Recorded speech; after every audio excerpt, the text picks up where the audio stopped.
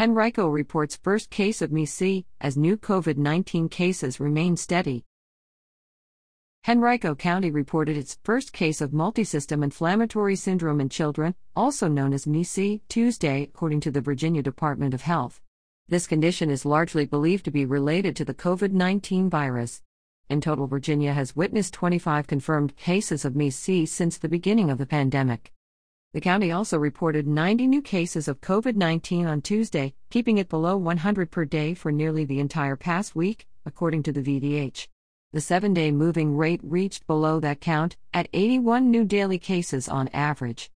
Henrico reported 13 more virus-related deaths Tuesday and 2 new hospitalizations related to the virus. Many or all of those deaths are the result of death certificates that are just being processed by the VDH after the post-holiday surge of cases, according to the agency. In the past 4 days, 44 COVID deaths have been added to Henrico's total, which now sits at 403, second only to Fairfax County's 870. As of February 19, Henrico County's average positivity rate has remained below 10%, according to VDH data. The positivity rate among PCR testing encounters reached 8.2% and 7.2% among rapid antigen tests.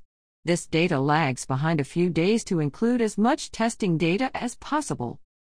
Almost 65,000 COVID-19 vaccines have been administered in Henrico County, according to VDH data. More than 18,100 Henricoans have been fully vaccinated, receiving both doses necessary for full inoculation.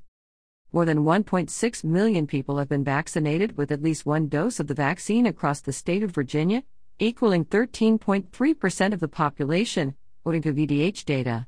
Just fewer than 30,000 vaccines are being administered each day.